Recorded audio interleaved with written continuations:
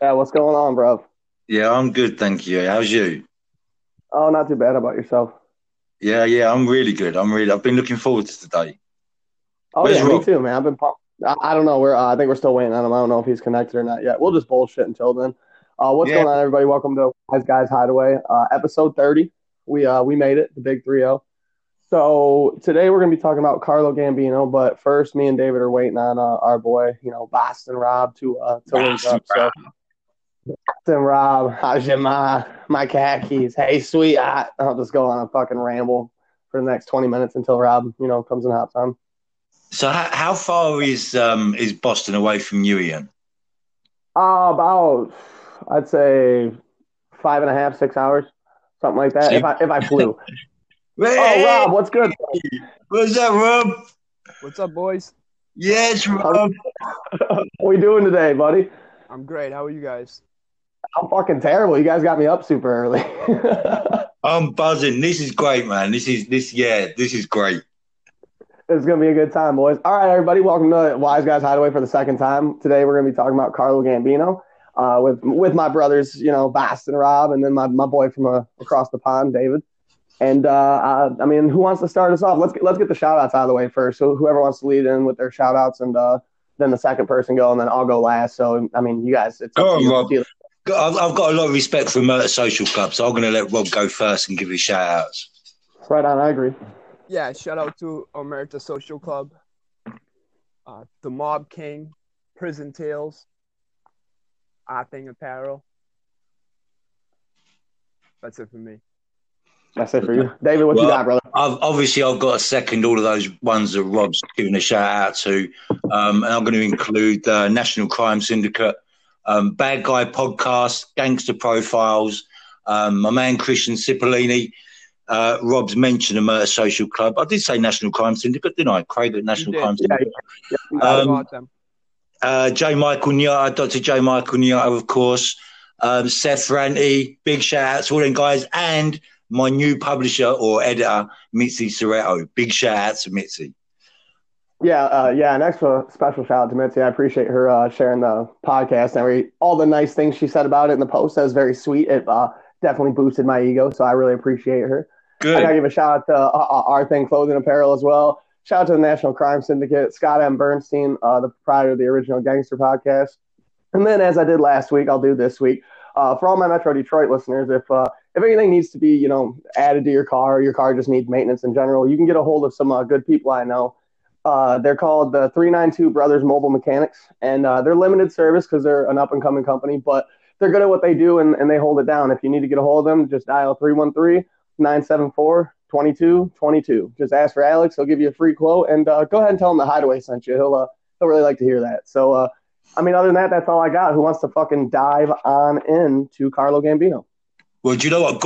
I think Rob should go first because Rob, them images, that's exactly the sort of information that I was trying to get together. So I think them images you sent us are perfect. So I reckon Rob should go first. Sorry, Rob. Yeah, no, yeah, right. I mean, lead us in, Rob. I mean, I'll do the dates real quick. Carlo Gambino, born August 24th, 1902, in Palermo, Sicily, and died October 15th, 1976, at his home, and it was upstate New York, wasn't it, Rob? Or was it Long Island? Long Island. Island, okay, yeah, and he died watching a Yankees game, correct? Like, He care did, I believe so. right on. Okay, well, I mean, why don't you talk us through some of the earlier Carlo Gambino years when he was just a young buck coming up in Sicily? Yeah, like you said, he was born August 24th, 1902, in Palermo, Sicily. His mother and his mother Felice Castellano, and she was the one who related to the Castellano. Yeah, Paul. He married his first cousin, didn't he? Carlo did, yeah. He Yeah. married his first cousin. His father was Tommaso Gambino. The family belonged to a local crime family, Paso di Regano, I believe the name of it is. Yeah. Yeah, something like that. He grew up in Costa Nostra, didn't he? I mean, it was the life already for him, wasn't it? Oh yeah, from the Yeah, time he touched down. Yep, sorry, Rob. yeah. They said he was doing hits at age 19 back in Sicily. So Wow. he was he got made before he even came over here. That's crazy. Wouldn't that make him one of the? I see, like, if he was made before he came over here, that makes him one of the youngest people to ever receive their button, doesn't it? Yeah, that's a very young age. Yeah, that's an incredibly young age. He's a real man of honor, isn't he? That's what they call it over in Sicily. So I mean, he's kind of where tradition began. So it wasn't just as if he was made into the mafia. I mean, he was at the headquarters, if you like. Oh yeah, oh yeah, most definitely. Rob, if you were made over in Sicily, did that hold more standing in the American mob? I mean, back then, I know it probably doesn't mean shit now, and it probably stopped meaning anything really, really quick. But like, I don't know, in Carlos' time, would that have meant something more, or would it just not have meant anything different? Yeah, I think it would.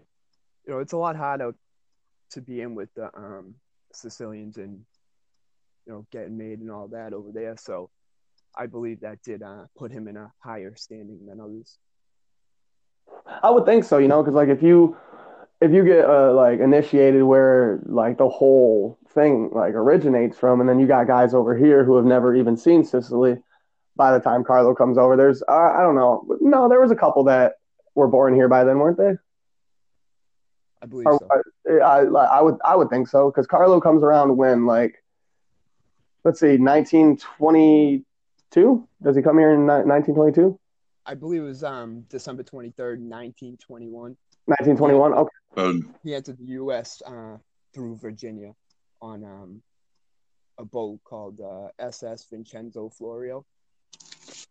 Now, did his mother send him to avoid like wasn't there like a sort of a war going on in like his like native village, city, whatever you want to call it? I believe so. He already had family over here, so it you know, it worked out well for him when he came over. I believe it was the Castellano family owned a trucking company. Yeah, and he started. That's where he started riding shotgun as a bootlegger. Actually, Yep. a lot of people don't know that about Carlo. They think that he was just like real mild mannered and quiet, and he was. But like, I mean, those like early years as a gangster. I mean, you still got to be a gangster. You still got to show up and show out. You know, you still got to catch some bodies. Yeah, he married Catherine Castellano in 1932, and she was the sister of Paul Castellano. Now he started working. Didn't was he Mazzaria or was he Maranzano? I know he checked up. Maranzano. Yeah, well, He was Maranzano at first, wasn't he? I thought so. Salvatore di Aquila. I may be pronouncing his last name wrong, but when he first came over, that was who was in charge, and then after he got killed, Mazzaria took over his rackets, and then after that, I believe is when he went with Maranzano. Okay, so he idly sat by while Luciano, Anastasia, Genovese, and all them set up the hit on Joe the Boss. That was April 15th, 1931, when Mazzaria was took out at Nueva Tomorrow via, how do you say it? How the fuck do you say that restaurant? It's like the one where Joe Mazzaria was killed. It's Nuovo Villa Tomaro or something like that. I think that's how you would pronounce it. For sure, yeah, I'm terrible with some of these. When they stretch the Italian language out real good, you know, if it's short and sweet, I got it. But like, yeah, but like once they do that, yeah, Carlo goes with Sal Maranzano, and I don't know, man, he was just always so good at like idly sitting by and letting everything sort of like just let the dealer deal him his hand. It's funny you should say that, Ian, and I know that Rob's got a view on Tommaso Buscetta as well, but when you look at the Sicilian Mafia, when you look at Cosa Nostra, they were really silent until 1985 with Riina. Now, I mean, I've got my own views on the type of person Riina was. But Carlo, for me, epitomized Cosa Nostra. I mean, he, not the American Mafia, but he epitomized Cosa Nostra, the way he was. He went about things, like you said, Ian, in a quiet way. And I think that was the way of Cosa Nostra until obviously Riina and the war with Buscetta. It all fits in a way. Absolutely. I mean, it says a lot to where, because there's a lot of guys, you get like your Carmine Galantes and your Albert Anastasias, and I don't even think they gave Carmine Galante like a proper funeral. I don't think the church would allow him to have like a regular service. Albert Anastasia had 12 people at his funeral. I mean, guys like Roy DeMeo, I mean, all sorts of people. They're not missed very much. Like even Vito Genovese had like a rather small feat when you're that. Carlo Gambino had like 2,200 people gathered outside the church steeples, waiting to see off the actual Godfather. Like for me, I don't know. Everybody always says Frank Costello, but if I think of like the closest thing to a Don Vito Corleone, I think of a Carlo Gambino. That's just me though. 100%. Even though I guess Vito was sort of based off Costello with the political contacts and shit like that, but I just still, I don't know. Costello was still too public for me to give him the credit of like Don Vito Corleone. Like if anything, I don't know, it's got to be Carlo Gambino for me. But how did anybody want to go into how he sort of linked up with Anastasia and eventually became his underboss, and then anybody want to guide us through that little time period? Yeah, who wants to go? Go on, Rob. Okay, well, he started with Anastasia, and when he first started with them, Mangano was in charge of the family, and Anastasia was serving as Mangano's underboss, but there came a point like with a lot of underbosses where they want the top spot. Yeah, and Anastasia made both him and his brother disappear for a stretch, and then they found his brother Philip upstate, I believe, floating, and then they never found Mangano, did they? No, they did not. Yeah, that's incredible, man. Anastasia was a vicious prick. Yeah, I don't think his brother was meant to be found either, or maybe he was, but. No, I wouldn't think it was. I would agree. I would think that was 100% accident, because I think it was just like his torso or some shit. It was set up to where like you would think that they were trying to make sure they never disappeared. But 100%, and was never found. But I mean, I don't know. That's sometimes that's easier said than done, or little mistakes happen. I mean, look at the Westies hit on Ruby Stein. All they forgot to do was puncture the lungs. Otherwise, that would have been a perfect murder. I mean, yep. like sometimes the littlest things, especially in I've never had to dispose of a body like that, so I can't imagine the adrenaline rush you're feeling. You're like, is there an official number of bodies still missing? Obviously, you've got the most famous in what's his name? The Union guy, Hoffa, Jimmy Hoffa. Oh, thank you. Yeah, Jimmy Hoffa. Yeah. I mean, he's still missing, obviously. That hit. I'm gonna fucking rant and ramble, and if you don't believe me, ask Scott Bernstein. You don't believe Scott Bernstein? Ask another Detroit mob expert like Al Prophet or something like. Frank Sharon did not fucking kill Jimmy Hoffa. No, I don't believe he did either. No, he did not. Scott Bernstein has the closest story to the truth that I think we're ever going to get. I believe that too. Yeah. Yeah. And that's still speculation. It was such a high profile hit that they kept it under wraps, but that's why the whole Frank Sharon bit doesn't work out. Was he a killer? Yes. Did he work for Russell Buffalino? Absolutely. Was he Jimmy Hoffa's friend? You betcha. But did he kill him? Not a chance. That's where I got mad at The Irishman by Martin Scorsese. I felt like Detroit was sort of like I don't know, just kind of shunned from that movie when we played a lot bigger role in that time period. Like, you know what I mean? Like during the trucking days. Hollywood don't matter about the truth, though, do they? Why let the truth get in the way of entertainment? Right. But it wasn't even that entertaining. Robert De Niro got one foot in the grave, one on a banana peel. That kick that he throws on the dude who grabs his daughter or whatever, and he goes down to the deli playing tough guy. That is one of the worst beatings I've seen. It wasn't one of the best films, I don't think. No, James Caan beating up fucking what's his face that beats up Connie in the street where he misses 3 punches because back in the day they didn't have the whole effect to where you can make it look like they hit him even when you didn't. You had to get as close as you could. That fight scene is still better than Robert De Niro beating up the deli guy. I will rant about this forever. I hated The Irishman. I hated Once Upon a Time in Hollywood too. Both of my favorite directors are fucking slipping, and it's ridiculous. For real, Once Upon a Time in Hollywood was another 3-hour waste of my life, and I couldn't fathom it. I'm sorry, I'm rambling. Anyway, Rob, back to Anastasia. This is the point, though, isn't it? Yeah. This is why you start a podcast, so you can bitch about everything you don't like, and they'll never change. I believe during the Castellamare war between Salvatore Maranzano and Joe the Boss Mazzaria. Gambino got out of town. He was actually, I don't want to say hiding out, but he was over here in Massachusetts in my neck of the woods. And just holding down Boston, being like, I'm gonna let this whole little war settle itself. He's all like, I'll duck into wherever. I don't blame him. Fuck those guys. He was arrested in Lawrence, Massachusetts in 1930 as a suspicious person, and that charge ended up getting dismissed. And but a month later, he was arrested again in Brockton, Massachusetts, on a larceny charge. And after that, he didn't show up for court for that thing. And 4 years later, he ended up being arrested in Manhattan. And they shipped him back. Didn't he only pay like $1,000 and fucking like walk away free? Yeah. They shipped him back to Massachusetts, and he paid a $1,000 restitution, and the charge was dropped. God, what a time to be alive. Yeah, man. If I ever fled on a 4-year warrant and they picked me up and sent me back to Massachusetts, I'm going to at least Suffolk County, at least county. I don't know how these people do it on the run. I really don't. I know I'm fucking almost done with the Carmine Persico book. Jesus.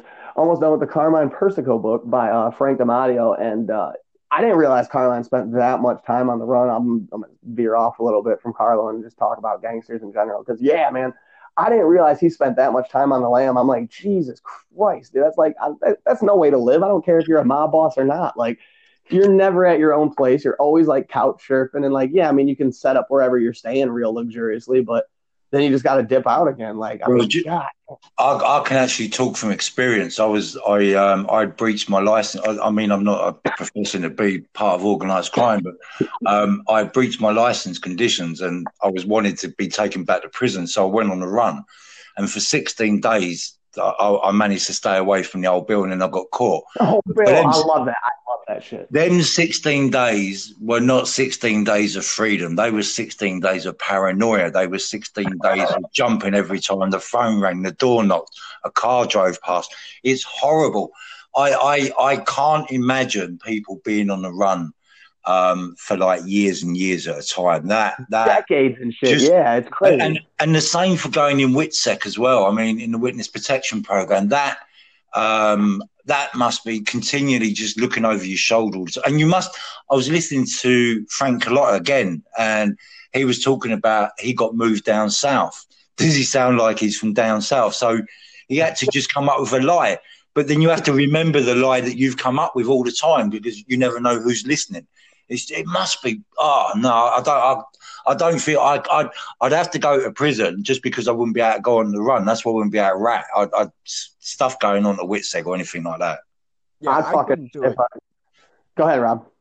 I couldn't do it. Meaning, like, being on the run, I don't know. You know what I mean? It doesn't matter how much money you have or the connections you have. One small mistake and you're done. I'm actually surprised Bulger lasted so long. Mm. That's just impressive. That's like an Osama bin Laden level of hide and seek playing. You know what I mean? Because there's another motherfucker who it just seemed like he must have never been found as a kid. If hide and seek was a game like that they were playing, they must have just been like, "Where Jimmy where told him?" Yeah, Jimmy Hoffa does the Houdini better than Houdini ever could. All right, World champion 35 years on a row. Yeah. What if he did, though? What if it turned out he was never killed and he's like, nah, it was just a goof? Like, I've been on the run spending this union money the whole time. You want to know why truckers don't make as much as they used to? Hoffa. For real, though, the funny thing is, for me with Gambino, is just how quiet and, like, well-mannered he was, but how many fucking bodies that he probably has under his belt. Like, not even, like, personally, just, like, ordered. With a nod of the head as well, wouldn't it? Yeah, nothing. He never blew up. You don't got him on tape being like, Carlo Gambino will sever your motherfucking head off. No, like, you don't. You like that one, Rob? I hope some of the your mob fans get that one. It would be hilarious to hear, but like, you're not going to get that. That's what I mean, Ian, in respect to the Sicilian background, growing up in actual Cosa Nostra itself and growing up within the culture, not within, if you like, an offshoot of the mafia. He was actually brought up as a real man of honor. And I think that really does place a spotlight on the kind of boss he was. He was a boss from Cosa Nostra rather than a boss of the Italian-American mafia, in my opinion. Oh, 100%. But like that's where he's just a rare breed too, because Joe Yeah. Bonanno was also a Sicilian man of honor, and he got real fucking public towards the end of his run. I don't know if it was dementia or what it was.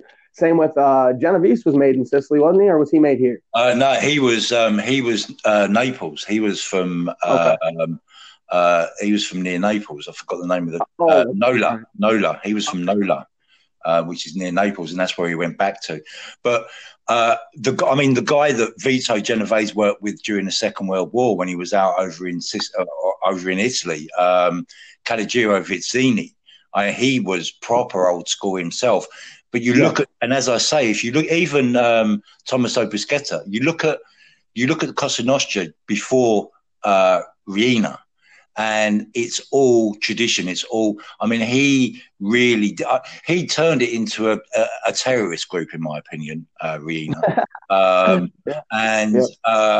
The way that Buscetta was out of the way. He didn't need to take his family out. And I think that was the beginning of the end of Cosa Nostra, because obviously he went the other way, didn't he? And what people seem to forget about Buscetta is that he tried killing himself. He had gone on hunger strike. His last option was to come over and to stop the killing, was to rat. That was the only option. He tried killing himself, and he couldn't even kill himself. He failed at killing himself. They caught him when he was in Brazil before he come back. So, he tried everything first. But they had told him, he told this guy that come over from Sicily to talk to him about Riina. He said, listen, I don't want to get involved. I'm happy in Brazil. I've got my drug thing going here. I don't want to come back to Sicily, and I don't want a war. Let him take over if he wants to take over. And he went back and told Riina, you're in trouble. Buscetta is going to come after you.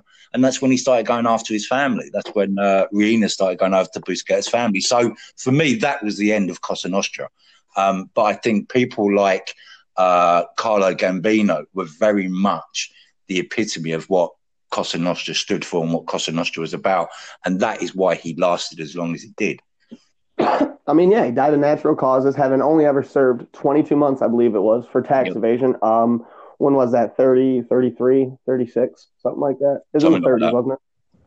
But 22 months, and you ran with all the guys who ended up doing 2,200 fucking years when you tally it all together. You know what I mean? Like, you came up with the original mafia echelon, the original commission. I mean, you kind of like, you were a younger guy during that time. They were sort of like your mentors in a sense. But go ahead, Rob. Boss did it right. It's Carlo Gambino. Yeah. Oh, 100%.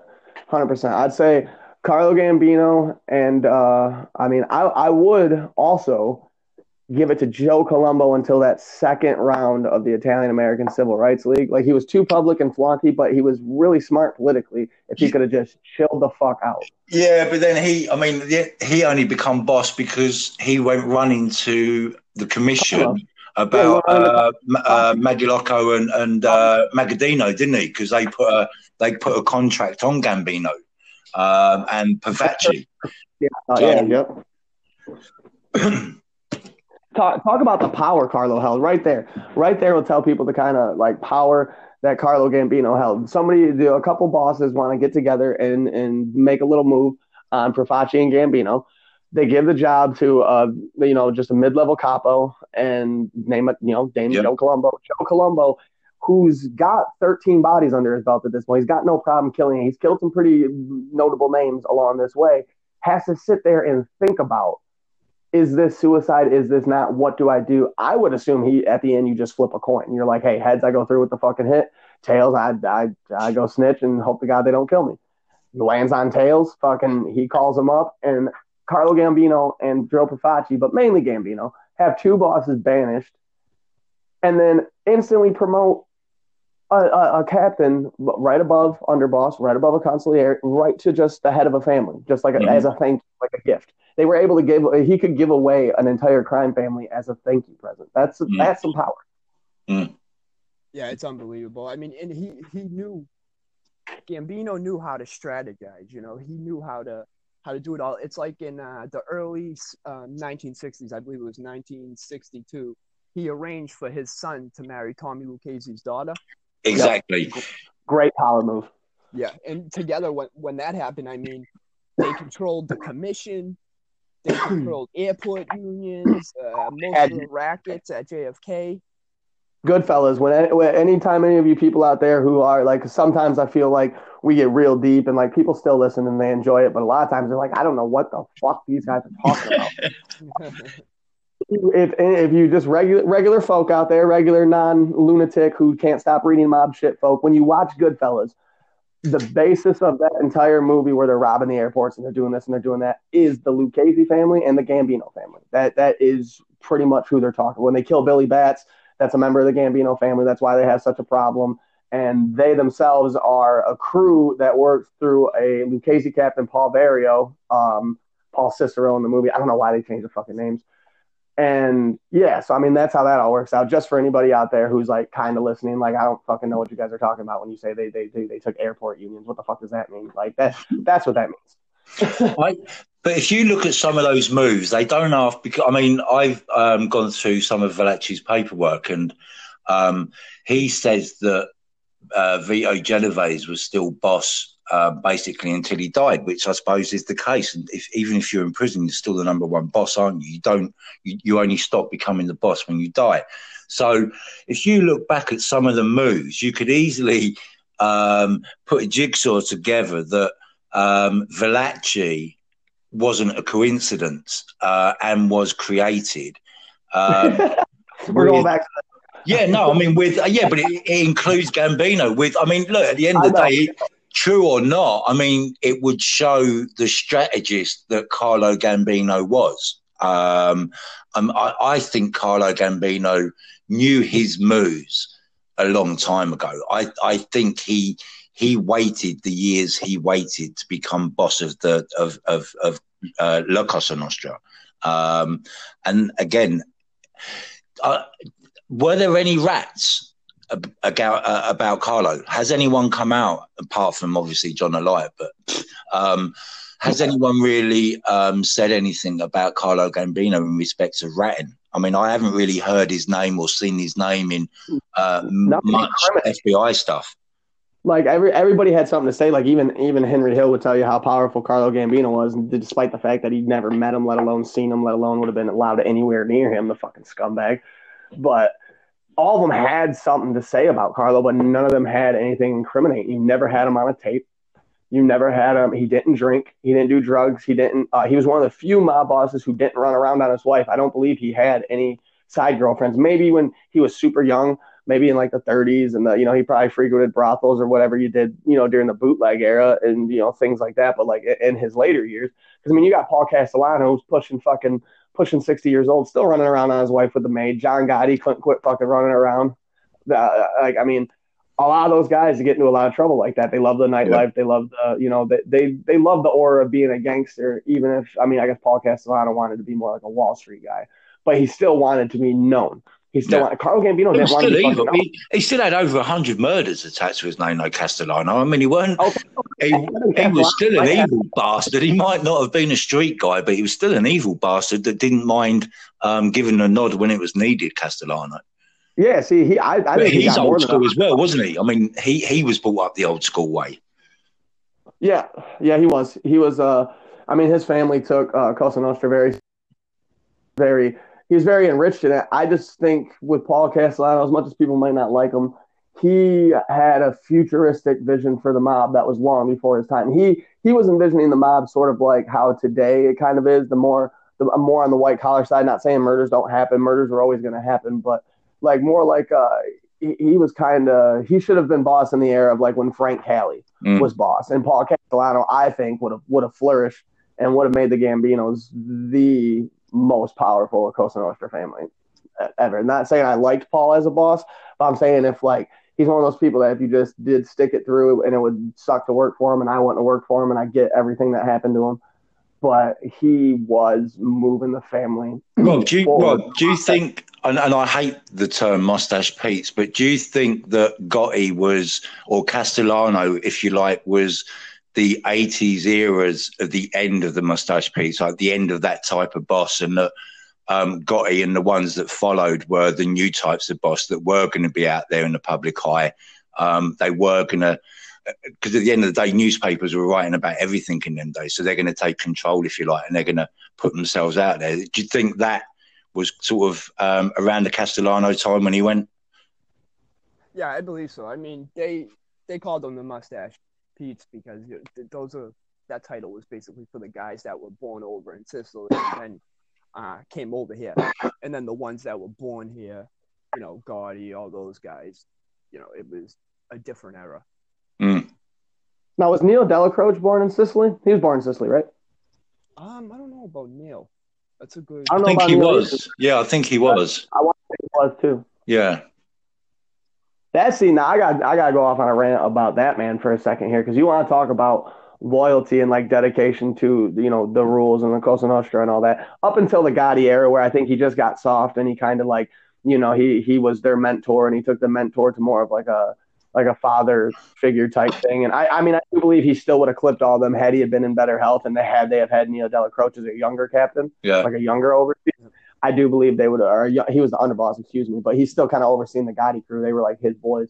But yeah, Neil's dedication, because he did not support Gambino at first. He was an Anastasia supporter through and through, but your boss is your boss, period. He did believe in that. He believed in the rules. He believed in the structure, and he believed the second you start going against the commission and what the powers that be, say is, then that's when the whole thing starts to crumble. And I always really admired that about him, because then he fell into backing Gambino as hard as he would have backed Anastasia. And then when Gambino dies and he's hoping that it's his time and he leaves it to Castellano, he fucking bitterly, just grins through it and backs Castellano as much as he ever backed Gambino or Anastasia. And that says a lot about a person. That says like a lot of motherfuckers can't do that. Most people in that lifestyle can't do that. They're sociopaths. Do we know that Delacroce wanted the job though? Did he want to be boss? I mean, he may have turned it down. Who tells us that he got, if you like, looked over? I mean, Castellano might have been in the mix for a long time, and it's just one side of the story we're getting. I mean, because being underboss, I mean, you're kind of out the firing line, ain't you? But being boss, you're, and there's a lot going on at that time. He knew the FBI was right onto the drugs. You had the FBN as well. So did he want it? And exactly, he knew he was sick as well. So did he really want that poison chalice, especially with the Gambino family at that stage, if you like, falling apart somewhat? That's a good question. I often wonder if if Neil really wanted the top spot. Like you'll see in the movies, it's portrayed, like that he's real depressed and sad, and like he, like almost like it was a bit of pill to swallow for him, but he just went ahead with it. So I wonder if that's how he was in real life, or if that's just how they portrayed him in the 1996 Gotti movie. Yeah, where Charlton Heston portrayed him, which I actually really, really enjoyed. Like the new Gotti movie was, I don't know, I'm not going to call it like the worst mob movie ever made, because there's some pieces of shit out there. But yeah, the 1996 one with Ahmad Asante and Charlton Heston, and I forget the guy who plays Big Pussy, but he plays Quack Angelo Ruggiero, and I didn't think there was better casting for those three than those three individuals. I thought Travolta done a good job. And it was everybody else around him who did terrible, and the facts, and like Travolta actually did pretty good for John Gotti for being fucking, for being Vinny Barbarino to like, I'm gonna be John Gotti, like, I mean, it wasn't bad, but like everybody else, I expected. Yeah, I agree with you, Bob. Yeah, it was better because it was getting panned before it even come out. But so I was really expecting a load of trash, and to be honest, I don't think it was trash. I think it was a good depiction of what, and let's be honest, it come from the family as well. So we can kind of believe a lot what like might not have went on in the sort of time scale that they show us, but a lot of it I would have thought would be true. That's where I feel like it gets watered down, is because the family's involved in it. Look, I got nothing but respect for the Gottis. Had to have been a rough life for fucking Junior and Victoria and all them coming up. Your dad's fucking, he's loved by many, but he's fucking hated by the people that, actually run the country. So like, it's not going to be a good go of things. So you want to kind of view your dad as a hero. Because like the one thing neither Gotti movie showed is how much he ran around on his wife. And so everybody's got this depiction that John Gotti was a stand-up guy. Yeah, he might have been a little flaunty and a little. No, man, he was a scumbag just like the rest of them. Do I love him? Yeah. I wish I was Carlo Gambino, but if I ever ended up being a mob boss, I'd probably be a John fucking Gotti. Are you kidding me? Coach, yeah, I would. I'd be fucking in the cameras. Hey, how you doing? You know I always feel good. They'd have me on tape saying all sorts of stuff, incriminating everybody, saying full names, all of it. I'm sure they would. But that's not that. I don't know. That's where I feel like they depicted the man properly. Like that's where my favorite line Travolta does is when Angelo Ruggiero walks in the bedroom and he's sitting there and he's all like, I got 10 dimes on Columbus. They're fucking losing. I got 5 on Michigan. They're down. He's all like, and then I got 6 on Ohio and they're up, but they'll fucking blow it. Like that is John Gotti's life. That like generate game. But I thought that line was phenomenal. I laughed so hard I had to pause the movie. Like it was pretty good because John Gotti can never put a bet. That's the thing though, Ian, isn't it? That everyone wants to be John Gotti. Because if you ask most mafia fans, not like guys that are obsessed like us, but most mafia fans is John Gotti or Don Corleone, of course, because that's where the imagery of the mafia comes from, and we know it's so much more than that. But I think it was unfairly, Pat. I think it's a better movie than The Irishman, that's for sure. Yeah, and better than one. Yeah, but it's more a documentary, I think, and that, I think people was expecting this Hollywood, like they do these Hollywood blockbusters, but it was more a documentary, and that's why I really enjoyed it because it wasn't pretending to be what it wasn't. If that makes sense. Yeah. No, I feel you. It did sort of put itself out there on the line. Like I said, it's being called the worst mob movie of all time, but I just don't know about that. That's a little. I'll say a lot worse. Yeah. Have you ever seen this thing of ours with? Have you ever seen this thing of ours with what's his name, Frank Vincent? And I love Frank Vincent. Billy. That movie's horrible, bro. There's a couple. There are some. Because if we're really gonna break it down, that's the best mob portrayal film or from camera to screen for like entertainment has got to be The Sopranos, for me. Yeah, one of my favorites is Sopranos. That was that was a great show. I don't think people give it enough credit. Well, some give it obviously a lot of credit, but that was a very, very close portrayal at how the life really was. Because unlike in the movies, they all didn't have those big mansions, and Tony did. He had a nice house. He's the boss. Paul Walnuts is living in a little 1-bedroom apartment, paying for his mom. They showed Christopher struggling when he first gets made with the gambling, because when you're flush in the mob, you're fucking flush. But when it's a down week, oh buddy, you're fucking in for it. Yeah, you owe a lot of money. If you're paying $5,000 a week, you're paying $5,000 a week, whether you earn $50,000 or whether you earn $500, you still got to pay $5,000. So that, you're right. I think that does depict the kind of hierarchy within the mafia as well. Because when I got to give it to a film, I give it to Goodfellas, because the only reason I do that, I know it's about a rat and I know it's about a guy who's never made blah, blah, fucking blah. But 1, Jimmy Burke is probably one of my favorite gangsters of all time. 2, Henry Hill's hilarious. And 3, it's fucking somebody who could. I've sat every girlfriend I've ever had down to watch Goodfellas with me. If they haven't seen it yet, then we get the step-by-step through how the mafia works. You don't have many questions at the end of the movie. You might have they might have questions for me because they know I know all the real people and did this happen like that or this happen like that. Depends how interested they get. You know what I mean? And then they listen to me ramble about it for 5 years and they gone. No, I'm just kidding. I do the same. Like I'll watch with my mother. All the way. We're all gonna die alone, boys. Well, you might not, David. Fucking congrats. But no, Goodfellas. It'll take you on a step-by-step tour of this is how the mob works. This is how But the thing Goodfellas did that they shouldn't have done is they showed the down spiral, but they never showed Henry broke. And for a fact Henry was broke once or twice in his life. You know what I mean? And that's what I liked about The Sopranos is other than Tony, and Tony even gets tight in a couple spots because they are not doing as much business because they're at war, and war's a big expense.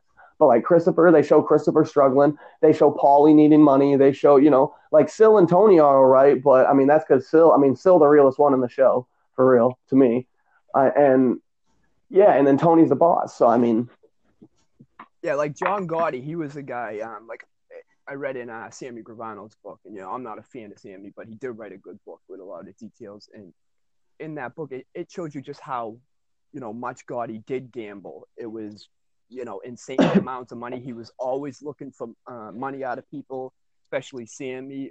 He would want the cuts from the construction or whatever. If Sammy owed it on, let's say, a Friday, Gotti would want it on Monday. Like he was he always needed cash, and he would even say like, "Oh, I got a loan check in payment thing. I want a loan I want to make to someone." And Sammy knew the truth. He knew he wasn't making a loan check. He bet $300,000 on a single hand of dice. It was the most money he ever spent on one endeavor of gambling. That's insanity. Yeah, that's so much money. Like bet every line of every fucking team, no matter what season it was: football, hockey, basketball, baseball. Fucking John Gotti would bet on 2 cockroaches racing across the floor, from what I've heard of, just stories I've heard. I mean, I'm not badmouthing him. I'd be ransacking fucking everything too. I'm the boss of a crime family. Why? What the fuck else do you work this hard to get up here for? If you're not just going to flaunt it and spend it. But that's not supposed to be the life. And back to who we were originally talking about, Carlo Gambino, that's where I feel like he did it proper. And I really do wonder how much money he left behind to his kinfolk when he died. Like, it had to have been a pretty nice chunk. Yeah, his kids are really really rich to this day. They do a lot of a lot of charity and all that, especially Tommy Gambino, the one who now Tommy Gambino died recently, didn't he? I believe that was his brother. I think Tommy Gambino is still with us. Oh, okay. I wasn't sure. I knew Carlo's kids were slowly starting to go out. I mean, they are getting old. Yeah, I think he died in 72, I think. Yeah. 76, my bad. He died in 76. But yeah, so I mean his kids have got to be getting up there. He has immense amounts of grandchildren, great-grandchildren, I'm sure even great-great-grandchildren run around at this point. Well, and I mean the family still holds his name. Well, weren't they from kind of 1959 onwards, and that's how long he started playing the dodgy heart game, that they tried to deport him. And because there's a rumor that he managed to bribe 2 senators or something. And I think that, and again, shows the kind of power he had. And then when you think of, you look back at Prohibition, and that was the growth of the mafia then. And there were certain, as me and Ian spoke last time and said, like, there were certain periods throughout history in respect to the mafia that certain things happened and enabled them to really take advantage. And you had the unions, you had the garment industry, of course, and then the concrete. I mean, that, and especially in New York, what Carlo Gambino controlled was that luck that he was around at that time, or did he create those opportunities for the 5 families? Do you know what I mean? Because of his power. If he was able to stop himself being deported for 18 years from 59 until he died, then surely he must have had some serious power in Washington, let alone anywhere else. Yeah, he had a huge amount of connections, Carlo, and that was one of the ways, he did everything the way he did. It's like, like I said, if anybody did it right, it's him. Mm. Oh, 100%. And like you were saying, David, the whole how he would stop himself from getting deported was so brilliant. There's different newspaper clippings where he's in a gurney and he's got the oxygen mask on and he's howdy doing everybody, just playing like he's. Well, Hoover said he was going to die, didn't he? Hoover thought he was. Yeah. He said that his chances didn't look good. I believe that could have been Hoover covering for him also too, I feel like he had Hoover in his pocket for some reason. I don't know. I totally agree. I agree with you, Ian. I think Hoover and Gambino were more tightly linked than we give it credit for. And I think that was more to do with Hoover's paranoia of communism, and he needed to keep communism out of America. And who better to have than your own secret army? Yeah. Some of the most ruthless names you've ever heard of. Well, that's what that's how it all worked. That's how it all begun. Before Prohibition, it was disorganized gangs that were going out on behalf of politicians so that they can do their little rackets and their numbers games, and that the politicians and police look the other way. As long as when it comes to time to vote, those gangs make sure that the person gets in. And then once, like the gangs in New York. Exactly. And then once Prohibition come about, the gangs managed to organise nationally, and they started to control the politicians. A big thing for that too was keeping people separated, which this country still does to this day, and somehow we just can't see through it. People are always like, "Oh, are you left? Are you right? Like, what do you like? Who are you going to vote for? This and that." It's like it doesn't matter because they're politicians, and every time you vote somebody in, guess what they do? Fuck us up the ass, just like the last person did. And that's what they did back then too. They used to hate the Irish because the Irish are going to come here and take your jobs, yada yada yada yada yada. Well, I mean, fucking eventually, once the Italians realized, like, oh, the Irish aren't that bad, and the Irish were like, yeah, I mean, I guess those Italians aren't that bad, and then everybody could kind of like settle down on the Jews, and then like even Joe Colombo started working with African Americans, and I mean, like, you see, once everybody can come together, that like you can overpower the government 10-1. They had like, exactly. I heard a statistic one time from an outlaw biker. He said if all the outlaw biker organizations all across America could all just put aside their bullshit for a week and all come together to really set some shit off, they'd have to bring in the National Guard to cool it down. And that's just bikers. Yep. That's only bikers. You know what I mean? And it's true. It's a fact. Like, so if every mob family linked up, if every criminal organization, if the Sinaloa cartel and the I forget the other name, the other cartel family were to stop warring and were to link up, they could flood this country with drugs and guns, like beyond belief. But like, it's just that little bit of rivalry that keeps things, especially in a criminal aspect, keeps things to a dull roar, if you will, because families are always beefing and greedy. Think of how many more loads from Kennedy could have got jacked if there wasn't turmoil in between from the Colombos, the Gambinos and the Lucchese's all like, well, who gets to take this load of furs? Well, we want it. No, we want it. No, we want it. Next thing you know, the load of furs gets delivered. Nobody got it, you stupid fucks. Figure it out. They were all stronger working together than apart, which was something Lucky Luciano seen from basically the beginning, when he formed the National Crime Syndicate. It was easier and more profitable working together than going to war with each other. Oh, yeah, because no matter what religion you are, no matter what race you are, no matter we all bleed red and we're all chasing green. We're all chasing little green pieces of paper. And when 9 bullets hit you, everybody bleeds red. Oh, shit. What else you guys got? Let's see. Gambino, when he links up with Genovese in the mid-50s, once Genovese is sort of power-hungry and making his move towards taking over from Frank Costello, and eventually attempts to hit on Frank Costello, which goes botched, but it goes in the favor of Genovese. It's during this time period, too, that eventually Albert Anastasia, the Lord High Executioner, Mad Hatter, overstays his welcome, if you will, in the Mafia. And eventually, on October 25th, 1957, Anastasia is killed at the Park Sheraton Hotel in the barbershop downstairs by allegedly Carmine Persico and the Gallo brothers, Larry Kid Blast Gallo and Joseph Crazy Joe Gallo. And it's after that David's favorite part of the Mafia ever, Appellation, so I'm going to let you ramble here in a second, David, takes. And that's sort of where Genovese was going to anoint Carlo as boss, amongst doing a bunch of other things. David and Rob, you want to pitter-patter us through Anastasia and then how Carlo sort of see for me, the Anastasia deal or the Anastasia situation, because we all know that Anastasia was selling membership into the Mafia. He was selling them for cash, the same as Frank Scalise. And so that was one of the major reasons why he got taken out, because he was obviously belittling the Mafia. And not only that, if you're bringing in outsiders, you don't know you don't know who's going to rat on you. So for me, I don't know. There was a meeting just before the month before November Appellation. And for me, that was where the situation with Anastasia was sorted.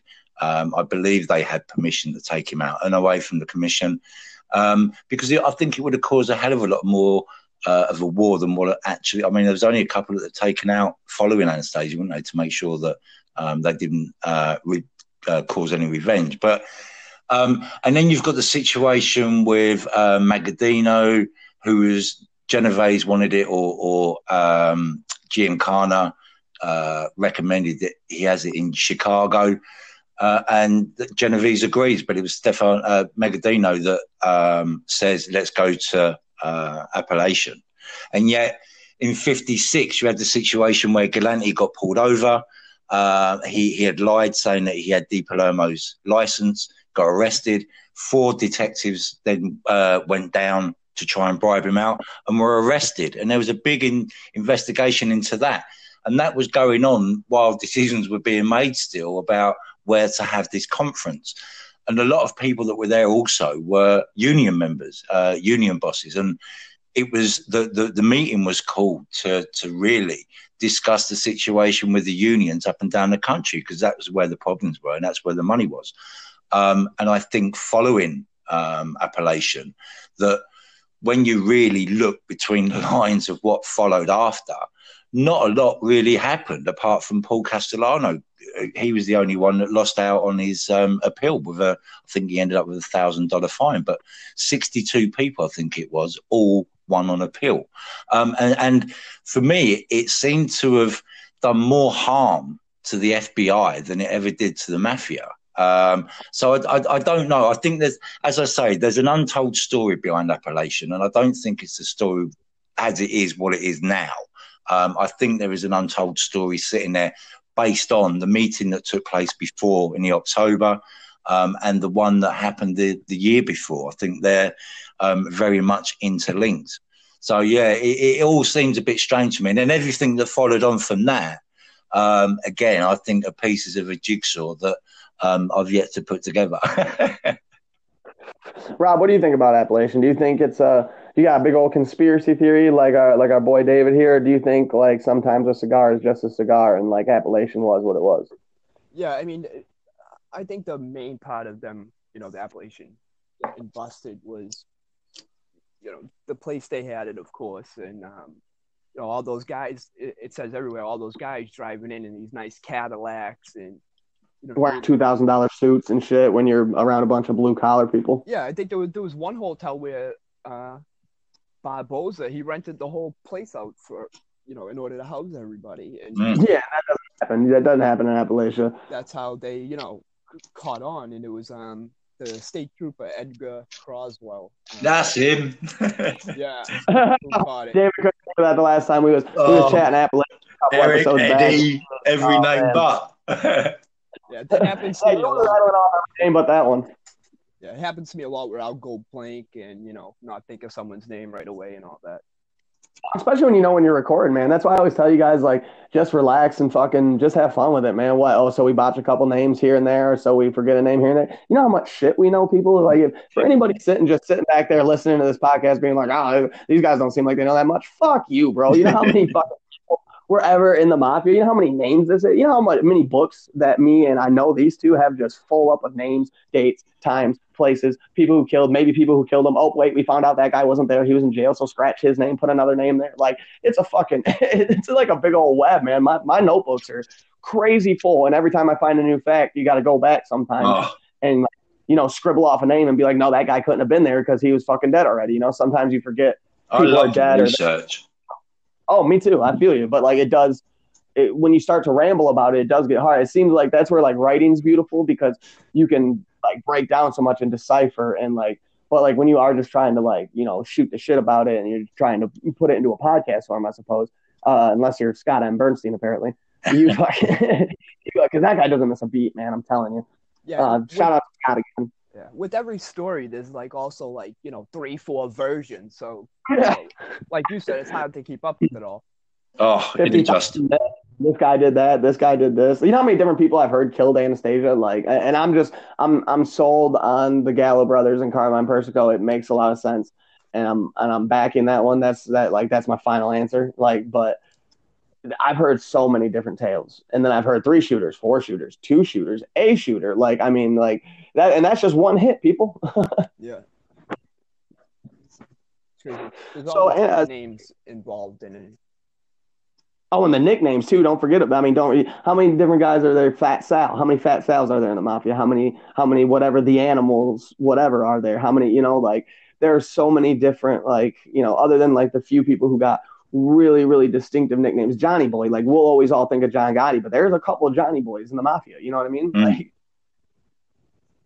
yeah, there's a few guys that'll have the same nickname, whether one's, from New York, one's from Boston, like, there's so many people with different nicknames. that. Yeah, Nicky Glasses. There's one in every city. Swear to God, bro. Every time I'm researching more and more on the mafia, you always get somebody. It's like, oh, Nicky Glasses. Oh, Nicky Glasses. Fucking. And they all always got those big old Buddy Holly Coke bottles, like the 50s. You know what I mean? You're like, oh yeah, you're Nicky Glasses, all right. It's crazy the way some of them get their nicknames too. It could come from, their fellow, mob guys, or it could come from a newspaper story where. Wasn't it normally the mafia though, Rob? What was that? Sorry, wasn't it normally the media that gave people their nicknames?